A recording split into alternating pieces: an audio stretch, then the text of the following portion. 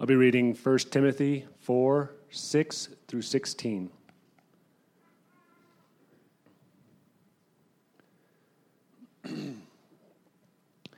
If you put these things before the brothers, you will be a good servant of Christ Jesus, being trained in the words of the faith and of the good doctrine that you have followed. Have nothing to do with irreverent, silly myths. Rather, train yourself for godliness. For while bodily training is of some value, godliness is of value in every way, as it holds promise for the present life and also for the life to come. The saying is trustworthy and deserving of full acceptance. For to this end we toil and strive, because we have our hope set on the living God, who is the Savior of all people, especially for those who believe. Command and teach these things. Let no one despise you for your youth, but set the believers an example in speech, in conduct, in love, in faith, in purity. Until I come, devote yourself to the public reading of Scripture, to exhortation, to teaching. Do not neglect the gift you have, which was given you by prophecy when the council of elders laid their hands on you. Practice these things, immerse yourself in them, so that all may see your progress. Keep a close watch on yourself and on the teaching. Persist in this, for by so doing you will save both yourself and your hearers.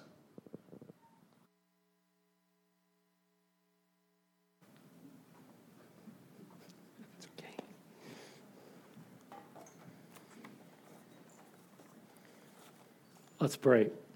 Father, we're so grateful for your word, for the working of your Spirit, for just the way that you have purposed and planned for our growth in Christ. Lord, guide our time together. Like Dan, I pray that I would give no offense to your word or your truth. Illumine our hearts and minds. Empower us through your Spirit, Father. Your word says you've come to both cause us to will, to desire to do your will, and then you empower us to do it. So to that end, we give you thanks, Father. Guide and lead, we pray. In Jesus' name, amen. Today we're going to this is an amazing passage, as every passage in the Bible is. Chris teases me about that. Every passage I preach is the best passage ever, and this is no exception. Just amazing stuff.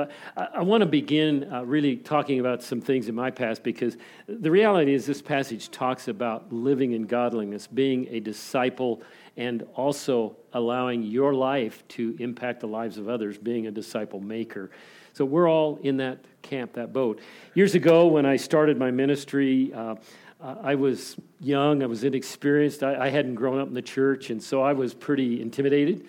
And I needed somebody to come alongside me. I found a man in our church who had been there a number of years. He was a godly man. He was an encourager. He was knowledgeable. And he was further down the road of life and spiritual growth than I was. So I clapped right on to him and he to me, which was great. He guided me, encouraged me. He taught me how to say words properly. It's not wash, it's wash. It's not ways, it's way. Or it's not alls, it's all. So, I had to correct, there's a lot of stuff he had to do in my life. So, but he was gracious about it, and I grew to appreciate that. And I don't know about you, but I'm guessing if you look back on your life and your spiritual growth, at some point you can identify maybe somebody that came alongside you and encouraged you in the faith. Maybe they actually formally discipled you in an intentional way. Maybe they just encouraged you. But we all, I trust, pray, hope, have had people in our lives that have been examples to us, that have been discipling us in one way or another. And that's what the passage is about. And that's God's plan and purpose. I mean, this is obviously God's word. And what God wants to do is come into our lives and empower us to grow through the Spirit and the word and through people in the body. We say in our LTG brochure, talks about the word, the Spirit, and people. We're always seeking to help one another grow in the faith, using the word and the power of the Spirit. So although this passage is addressed to Timothy, who was a church leader in his day, he pastored in Ephesus, this passage has application to every one of us, because in one way or another, in every facet of our lives, we are an example to and or a leader of others. It could be our kids, it could be co-workers, it could be our spouses. It could be, in our case, we're so pleased right now. We're able to disciple into our grandson's life, which is really cool. So anyway, he's going into ministry. So it's just awesome to be able to do that, to be used of God in that way. But what I want, don't check out, because this is about a church leader. Do not check out. Hang with me today, because this is about all of us and employing all the resources God has for us. So let's jump in at verse 6. Paul writes these words to Timothy. If you put these things before the brothers, you will be a good servant. See, we can all be good servants somewhere. So he's talking about just this role of being a faithful, godly disciple, a good servant of Jesus Christ, being trained in the words of the faith and of the good doctrine that you have followed. Have nothing to do with irreverent, silly myths. Rather, train yourselves in godliness. So this comes to Timothy, to all of us, as an encouragement to be good servants, to be faithful in this process of growing. And the thing that I think is so important in this first opening verse is the fact that we are being trained in what? The words of faith in sound doctrine. The Word of God. We're being trained. These are the words of our faith and sound doctrine. That's what changes and transforms our lives. And so Paul lays that out right up front. Trained in these things. The things that you've followed. And in Timothy's life, they had impact. He'd followed them along the way. He was manifesting the impact of the Word of God in his life in a very real way. The idea here of train is to nourish. It's to take in the spiritual food or provision God has given us through the Word by the working of the Spirit of God. The Spirit works in many ways. He teaches us. He illuminates us. He guides us. He empowers us. He does all these things. So what's in view here is that we would study the Word. We would meditate on the Word. We would think deeply about the Word. We might even memorize the Word. You just don't get turned off by that word. It's a great word. To hide the Word of God in our hearts so that it's ever with us is an awesome thing. So that's what's in view. And what really mattered is this idea of being built up in the faith through the Word, the Spirit, and living that out. You know, the Word of God isn't much good if it's in a book or it's just up here. It needs to work itself out in our lives, the way we relate to others, the way we serve, the way we manifest the faith in our world. So that's all in view. Looking back to the false teachers, Paul says, and this is an amazing passage.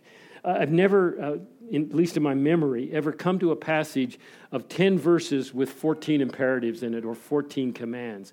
That's a lot of commands. And so this is big, heavy-duty stuff for us to pay attention to. The first one of those commands is have nothing to do with irreverent, silly myths. Paul's referring back to the false teachers, and he calls their teachings irreverent. Profane is what he means. He calls them even silly myths like old wives' tales. They're just not of value at all. And he says, Timothy, by command, do not allow them to impact you. The idea is do not allow that teaching, that influence in any way to detract from your godliness and your knowledge of the true faith and sound doctrine. Rather, he says, and this is the key to what I want to say today, the issue here is rather train, again, another command to continually and progressively day in and day out, train yourself in godliness. Train yourself in godliness. Train yourself in the truths of the gospel. We'll get to that in just a moment. But the idea here is and the word in the Greek is the word we have in our modern culture, gymnasium. When you go to the gym, what do?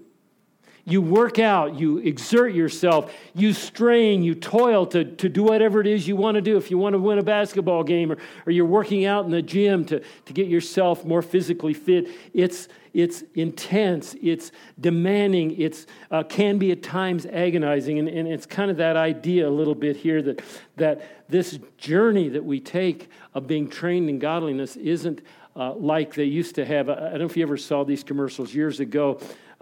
They had these things you could buy. I don't know if they were tapes or CDs or whatever, but you could turn a foreign language on beside your bed at night, and supposedly what they wanted you to believe is you'd wake up the next morning able to speak that language. I don't think that ever worked. I didn't see those catch on real well, but I was thinking if it did, we could just get Dan's sermons and play them by our bed at night, and we'd grow up really strong, great Christians. But I'm sorry, it's not going to work. It's training. We have to take that in ourselves. We have to apply it to our lives. We have to literally dwell on it. And what is it we're to dwell on? It's the godliness that really is the truth of the gospel. Back in chapter 3, verse 16, the mystery of godliness was revealed to us. And the text says there, "Great indeed, we confess, is the mystery of godliness. He," speaking of Jesus, "was manifest in the flesh, vindicated by the Spirit, seen by angels, proclaimed among the nations, believed on in the world, and taken up in glory." This is the great gospel. This is what Jesus came into our world to do. He came in incarnate. He came in under the influence and power of the Spirit to perform miraculous signs, to raise people from the dead. He was vindicated, it says, in that way. Also, he was seen by angels in his, they were present at his birth. They gave glory to that. He was there, or they were there when he was tempted. They were there at his resurrection. All of these things were manifestations of his life. He was proclaimed by Paul and others. He was believed in the world, and finally he was taken up into glory. That's the gospel. That's the basis of all we're to understand, know, and apply in our lives in terms of godliness. So training in godliness is to grow in the depth of our understanding and belief of the gospel, rather than the false teachings, the heresies in our world. So how does all this happen? I had to add this to my message because the more I thought about it, the more I thought we really needed to think about this. If you look at the screen behind me, we'll see a passage from Hebrews chapter 10, verse 14. And I'm going to read the NIV because it makes a little more sense to me. The ESV says essentially the same thing. It says, "Because by one sacrifice he has made perfect forever those who are being made holy." And what does that teach us? God, by the incredible work of the gospel, has taken each person who believes and he's made us perfect. This is complete done work because we're in Christ, as we just sang. We are perfect before the Father. That's a thing we'll talk about in a moment called our position. And the reality is we're still working out our condition or our current salvation. We call that perseverance in the faith. And so we're still working to become holy. We're perfect in our faith because of what Christ did, but we're also being made holy by studying the Word and the power of the Spirit. Here's a couple other verses that are in the Scripture. There's two truths in the Bible. And one of them is all that God has done for us, and the second is all we're called to do, and we shouldn't ever confuse those. But here in Colossians 3, 1 through 3, we read this: "If then you have been raised with Christ, seek the things that are above, where Christ is seated at the right hand of God. For you have died, and your life is hidden with Christ in God." Now, Paul is writing to living believers, and he said what? You've died, and your life is what? Hidden with Christ in God. That is a positional truth. Because of what God has done for us in Christ, we're hidden with Christ in God. Right now, that can never be shaken or destroyed or taken away. No doubt you have in your life will ever change that truth, and that's what we need to believe. In Romans 8, 29 and 30, we read these words: "For those whom he foreknew, he also predestined to be conformed to the image of his Son. And those whom he predestined, he has also called. And those whom he has called, he has also justified. And those whom he has justified, he has also glorified." Every one of these terms is past tense. If you're called, you're justified. If you're justified, you're glorified. So powerful, so perfect is the work of Christ. The moment we put our faith in him, we're not only a son of God, adopted into the kingdom, we are now what? Called, justified, and glorified. And we can live in that truth and that reality. That brings up what I call in the Scripture positional truths. There's two teachings through the Bible. One is our standing or position in God. And literally what this is God's part in our salvation in Christ. It's the gospel. It's perfect and it's done. Nothing else ever needs to be done to change that. The problem is sometimes we take that lightly, or we don't believe it, or we live as though that isn't the truth, and we find ourselves apathetic, or we just think God punched our ticket to heaven, and we live the rest of our life as though the gospel didn't matter. That's not correct. That's license. It's laziness. In addition and alongside our positional truth is the conditional or the state of our lives. Our part is shaped by the Word of God through the power of the Spirit of God and brought more perfectly into our lives through the people of God. It's a continuous process that continues throughout our life until we die, until we're glorified. If we abuse this one, if we aren't balanced with it, if we put too much emphasis on it, like it's all about us, it can lead to legalism. It can lead to moralism.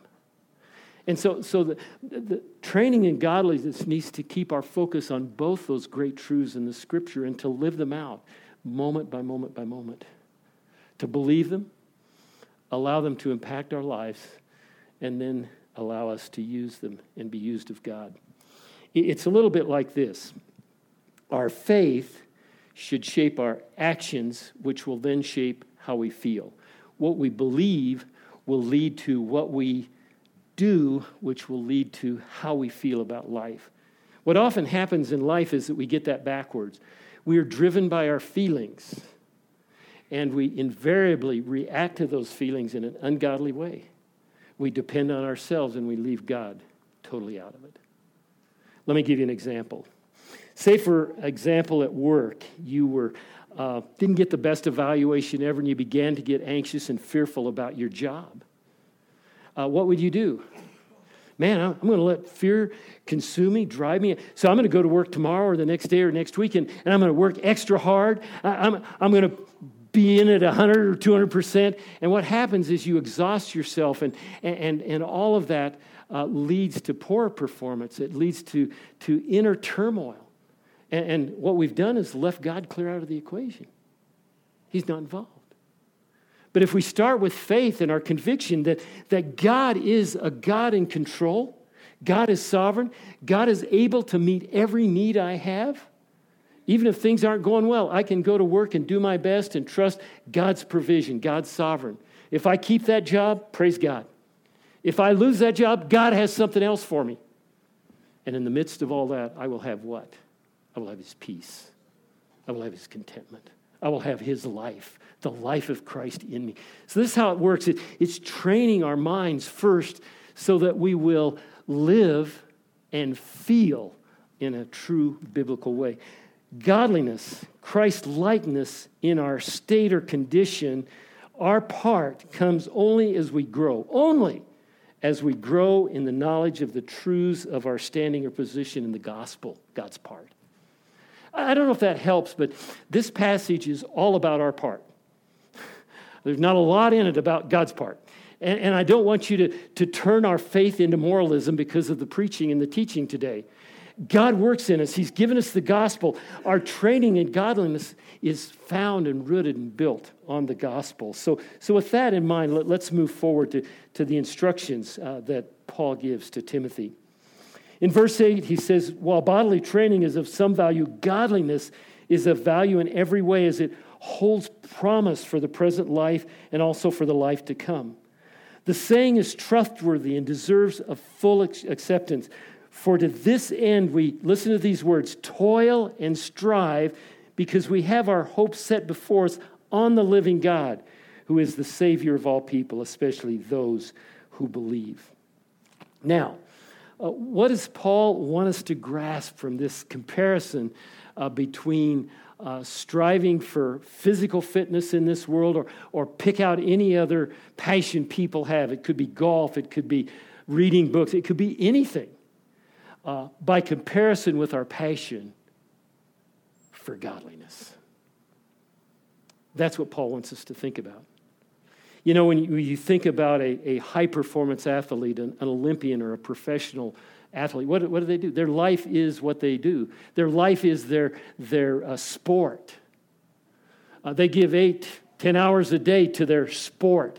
And what Paul says is, there's benefit in the physical aspects of keeping yourself fit, of going to the gym, that kind of thing. But do not see that above the need for godliness in your life. Because godliness, it will serve you not just here and now, but through all eternity. So keep that in mind.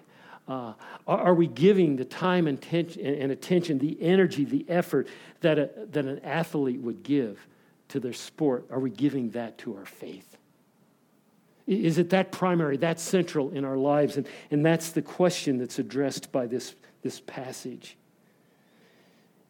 So with that, let's take a look at some other aspects of it and understand our relationship with Him not only grows us, but it empowers us to reveal Him, reflect Him, give testimony to Him in the rest of life, which is, I think, also throughout this. Paul says this saying is trustworthy and deserving of full acceptance. If there's something you want to take to the bank out of this passage, back in Paul's day, he said, Timothy, you want to take something to the bank? Here it is. Train yourself in godliness. And I want you to know today in Windsor, Colorado, that truth is every bit as valid as it was in Timothy's day. You want something about your faith to take to the bank? It's this: train yourself in godliness. Make it a primary part of your life. Seek it. Look toward it. And he goes on to develop this thought: for to this end we toil and strive. The words here are to agonize, to give great effort, to be wearisome in your toil toward that end. Are we doing that in regard to our godliness and growth in Christ? The idea, and it's not to be saved, it's to fill out, to grow up in this faith that God has provided for us in Christ. We already are saved. We already are free in Christ. But what do we do with that freedom? Are we just going to show God our ticket when we go into heaven? God, you punched my ticket 30 or 40 years ago, so I get in. That's absurd. He says we're to be free. We're to have the confidence and the boldness of our faith to live this truth, live godliness with power and conviction. That'll come out more in a bit. But he goes on to say, because we have our hope set on the living God, who is the Savior of all people. This is where our faith needs to be grounded and rooted. We have a living God. We have a Savior. That's where our hope is set. It's the foundation of all this. It is God's part. Are we building on that with our part? Are we emboldened in this? Are we living in certainty of these truths? Or are we living in doubt and fear? I mean, I hear believers say from time to time, I just don't believe God could love me. I think I'm worthless. Those are not words that should be uttered by a follower of Christ, a believer in the gospel who's embraced faith. We should say, I'm a child of God. I'm empowered by His Spirit. I am a living witness to the living God and Savior of all. I need to live with that kind of conviction and boldness. He is our living God and He is our Savior. And again, this isn't teaching universalism where it says for all those who believe. It's just saying that the gospel, in God's heart, God wants everyone saved. But they have to believe the gospel. They have to turn to Christ in order to be saved. Now we move on to the part of this godliness that is really focused on boldness. There's a couple more imperatives here. Command and teach these things. Let no one despise you for your youth, but set the believers an example in speech and conduct and love and faith and purity until I come. Devote yourselves to the public reading of Scripture, to exhortation and to teaching. Command, he says. Command and teach. Timothy was going to a tough place. Ephesus was a church that was beginning to grow, but there were false teachers. There was opposition there. He was a young man. He not only felt like he was being looked down on, I think he himself looked down on himself because he hadn't fully grasped the gospel. And so Paul is encouraging him and discipling him, trying to build into him these great truths. And so he says, command these things. In the same way, teach these things. You're going to confront enemies or opposers. Be strong in the faith. Teach the faith, and you will be where I want you to be. It goes on to say, let no one, another command, let no one despise you because of your youth. We think Timothy was probably about 30 at this time, and we know already that he was weak, he was insecure, he was young. He didn't feel equipped or ready for the task. And we all feel that at some point in our journey, maybe more so when we begin and start in that journey, but we feel inadequate, ill-equipped, ill-prepared to serve God. We may have failures and disappointments in our life. Timothy maybe had some of those. I know this whole idea, and we'll talk on it about a minute, about fanning his gift and using his gift. But what Paul wanted Timothy to focus on is the impact of godliness in his life, the development of his character. So he says, be set, but set the believers an example in speech and conduct, in love and faith and purity. Again, another command. Continue to work in your life to be an example of godliness to those around you. Be that consistently. For Timothy, the greatest way he could counteract anybody who would look down on him was to live in godly character that couldn't be disputed. And we have that same potential, that possibility, if we walk more deeply in the faith and allow God to continue to shape us, mold us into the person he wants us to be. Live as an example of Christ. We're examples wherever we live. You're either a good example or a bad example. That's the bottom line. Our kids looked at me at times when I was raising them as a father, and I was not a good example. Hopefully there were other times I was a better example. But that's the point. Live, Timothy, live, and all of us live in a way that we're a good example for God. Paul said what? Follow me as I follow Christ. This idea of being a good or godly example is pretty common in Scripture. In 1 Thessalonians 1:6-7, it says this, and you became imitators of us and of the Lord, for you received the word in much affliction with the joy of the Holy Spirit, so that you became an example to all the believers in Macedonia and Achaia.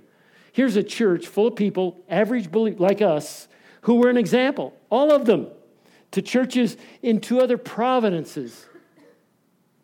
They were examples because they were living out the truth of the gospel. They were well balanced between their position, all that God has done, and their condition, all they need to be doing to serve and grow in our faith.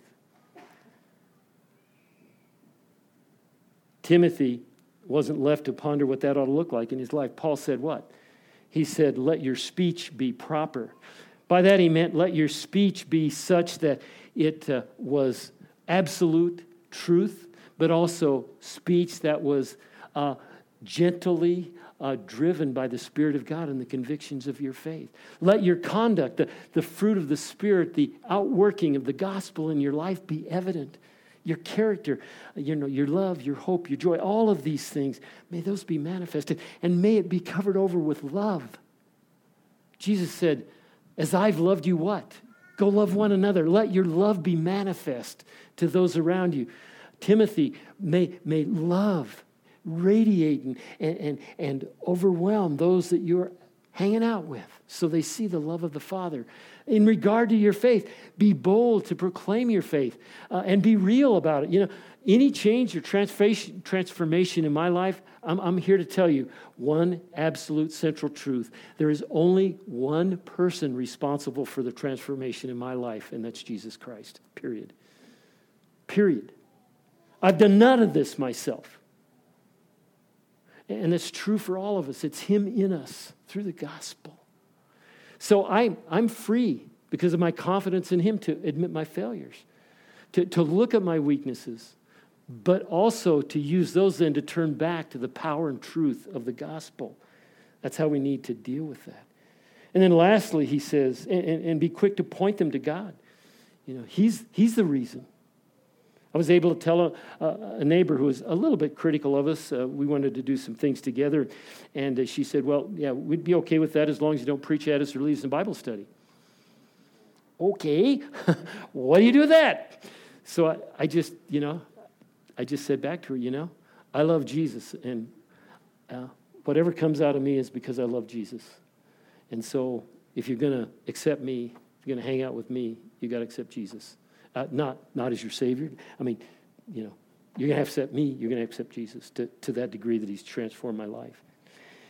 So the idea is just live with that consistency. The word for purity here is integrity and consistency. It's character. It's just a synonym of character.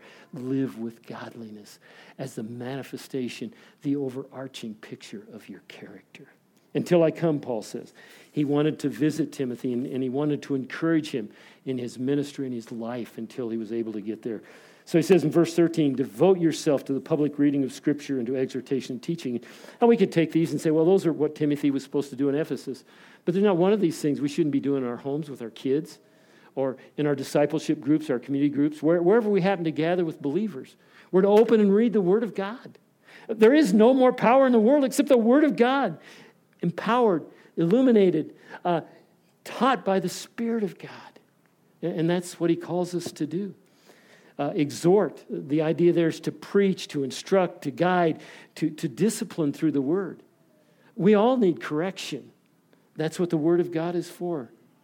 Sometimes it's rebuke, sometimes it's correction, sometimes it's just training. And also then the teaching, the things like we do here or wherever we gather. It's all for our godliness. Some of you remember maybe the name D.L. Moody, Moody Institute, Moody Bible Institute in Chicago and Moody Church. Moody was one of the greatest evangelists of the 1800s. And what was cool about Moody, and one of the best things ever said about his life and his witness was said by a neighbor. They said, every time Mr. Moody comes home, you can just tell how much he's grown spiritually. Wow. If they could say that about Dwight L. Moody, I pray to God that they would say it about all of us. I can be a better disciple. I can be a better example. Every one of us can be a better disciple, a better example of Christ. If we do these things, are we growing in the way we should be growing? Are we living out the truth of the gospel? Is it seen in our lives? Are we giving testimony of our faith in him? Let's wrap this up with the last statement. And I drew this from the game Texas Hold'em. Yeah. Like I said, I don't play a lot of cards, but yeah. Anyway, the idea of, are you ready for all-in godliness? Put it all on the table. In Texas Hold'em, you put what it means to be all in is you put all your chips out in the middle of the table, and you're so confident, you're so secure that your hand's going to win, you're willing to put it all on the line. And so my question to all of us, are we all in godliness? Do we want that to be the manifestation of our lives? Paul says this, do not, another command, neglect, another command, double commands. I never noticed this before. There's 3 or 4 places in this passage where there's 2 commands right side by side. Do not is a verb that is in the imperative form. Neglect is another verb in the imperative form. Whoa! You really, God, want us to get this, don't you? Because you inspired these words to be written. Do not neglect the gift you have, Timothy, which was given to you by prophecy when the council of elders laid their hands on you. Practice these things. Immerse yourself in them so that you may see your progress. Keep a close watch on yourself and on the teachings. Persist in this, for by so doing, you will save both yourself and your hearers. The idea is, God has equipped you, Timothy. He's given you this gift, which was affirmed by the elders of the church. We don't know where that was, if that was in Ephesus or somewhere else, and we don't know what the gift was, and I think that's purposeful. If Paul had mentioned the gift, then we'd all be standing around saying, I can't teach because I don't have Timothy's gift. I just never do good at it. So, and I didn't get my gift the same way Timothy got his, and so I'm just going to lay back and do nothing. That's not what Paul wanted. We've all received gifts. This is a gracious gift of God. Whatever your gift is, God has given it to you and wants to empower you through its use to extend, build, advance his kingdom. We're here to build, advance, and extend his kingdom, not our kingdoms. And the idea is that we would use it faithfully. To not use our gifts is sin. Literally, that's what Paul is saying. Quit not using your gift, Timothy. Use it. In 2 Timothy 1:6, he also says, kind of in an admonishment tone, fan into flame your gift, Timothy. And what Paul was really saying is, Timothy, you're equipped. You have everything God purposes for you to have to serve in this role that you're serving in. You have the equipping you need from God. You've been called by God. He comes alongside to work in you, to change your will, to empower you through His Spirit to do it. And what was true of Timothy is true of us. We have everything we need in Christ. We just need to build rightly on the gospel, not on our own human effort, not on our own flesh, but in the power of the Spirit. Practice these things. Immerse yourselves in them, Paul says. Again, 2 more commands. So that all may see your progress, may see your example, may see your advancement in the gospel. The idea of practice and immerse is to so enable your mind to be taught, instructed, matured, grown through God's word. Immerse yourself in the truth of the gospel. Practice these things in your thoughts. And I'm learning this new phrase and concept, and I don't know where it's all going to lead, but this is the question. Do you think about what you think? Now, before you go cross-eyed, what did he just say? Do you think about what you think? You know, we can go through life and just let whatever thought pops into our heads guide us, lead us, cause us to do whatever we think we ought to do. And that's to be led what? By the world. If we begin to think about what we think, am I thinking about the gospel? In my reaction to this situation in my life, am I thinking about Christ and the gospel and how He would have me respond? That's to think about what you think. That's to renew your mind. Do not be conformed any longer to the pattern of this world. If you want to be conformed by the pattern of this world, just don't think about what you think. Just live life. Some good, some bad. But if you really want to live and advance your life in the gospel and godliness, begin to think about what you think. Do not conform any longer to the pattern of this world, but be transformed by the renewing of your mind. With what? The gospel. Then you'll be able to do what? Test and approve God's good, pleasing, perfect will. You see, the gospel works. It's the path to God's richest blessing in our lives. Live that, he says.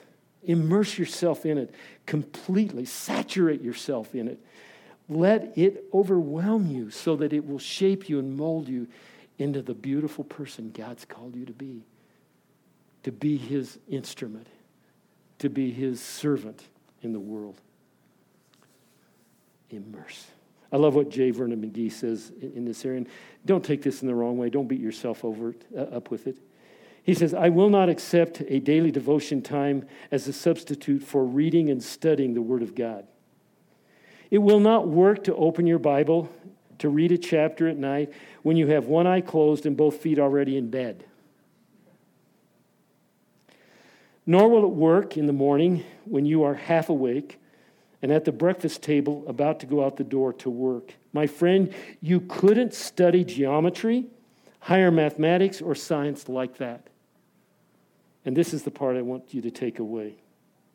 The Word of God is worthy of all that you and I can give to it. Do we see the Word that way? The Word of God is our life, our whole life. It is worthy of every ounce of toil and agony we can give toward learning it, knowing it, and believing it and living it. He goes on to say, keep a close watch, another verb, or another command, on yourself and your teaching. Give attention to yourself. Examine yourself. Take a look at how you're doing. Ask yourself questions. Maybe find a disciple or a brother, sister in Christ to go through this process of, are you growing in the way you should be growing? Persist in this, for by so doing you will save yourself and your hearers. Our lives impact others, our kids, everybody around us. Do you want to impact them for God, for the gospel? Absolutely. Persevere, persist. This is about the perseverance of the saints. Our part is to persevere in our faith, to continue to believe, to continue to grow in these things, and to allow them to be an expression in our life and in our world.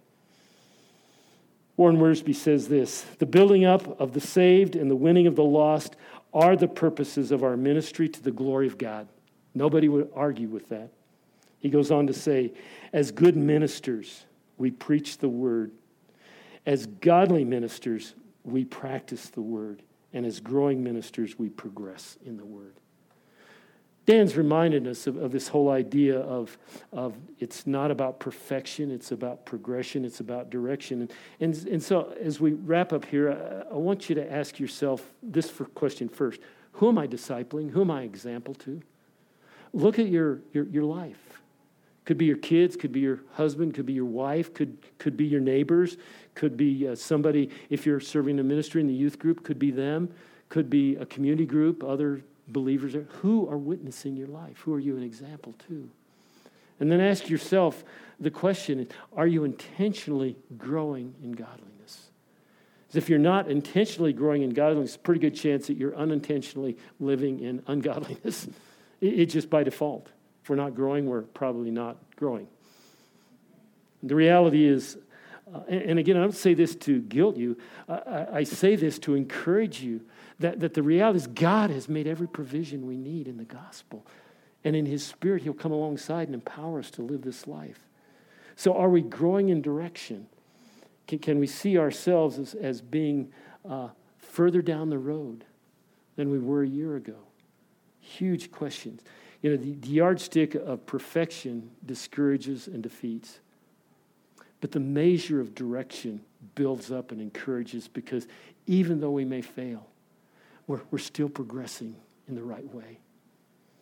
So ask yourself some of these questions. It might be helpful. What's some of the more significant spiritual lessons you're learning in the last few months in your life? Ask yourself about relationships. Have you begun some new ones, maybe with unbelievers? Or have you healed some with folks that you've known and hurt or been hurt by? Is your personal character, your conduct, becoming more and more shaped by godliness? How are you using the resources, the gifts God's given? Who are you reaching out to with the gospel? You know, the bottom line is and Paul doesn't hold back on this. This is hard work. He likens it to massive athletic training, working out, exertion, toil, agony. You know, I knew a guy a number of years ago, discipled him in fact, but he wanted to be a bodybuilder. And you know, I was just kind of watching and listening, you know, and he got into it. And he was telling me one day, sometimes guys that come in to work out really hard, they actually throw up because of the exertion. And I'm thinking, what? I don't, that's not my wheelhouse. That's not my place of being. I'm sure maybe some of you've done that, but I can't imagine.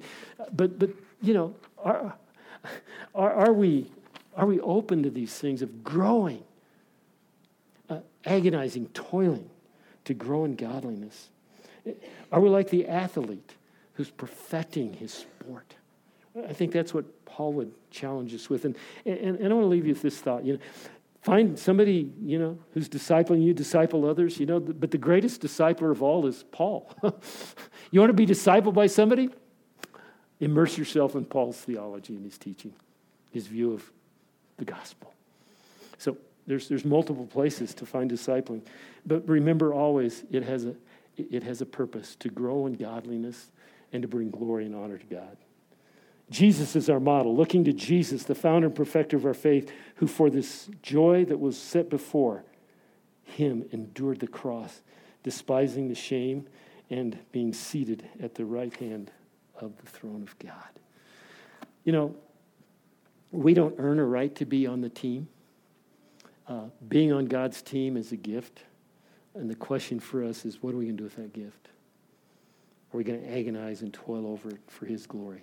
I pray somehow this message would challenge you in a positive way, to encourage you to grow in godliness. Let's pray. Father, we're so grateful for Timothy and Paul and for the words that have been left to us that demonstrate the power of the gospel, the work of your Spirit in our lives through your word. Father, the invaluable help of other believers who come into our lives, teaching and discipling us, Father. Maybe it's in a small group, maybe it's in a class, maybe it's just in an LTG, maybe it's wherever it's at, God, we're just so grateful. Maybe it was 50 years ago, maybe it's 20 years ago, maybe it was yesterday. God, we're just so grateful that we can not only be empowered by your gospel, the truth of your word, the Spirit, but also, Father, be impacted by others who have toiled and agonized over being trained in godliness and impacted us. God, may we embrace that and be impactful in the lives of others. Bless our families, our homes, our community here through our growth in godliness for your honor, glory, and praise. We pray this in Jesus' name.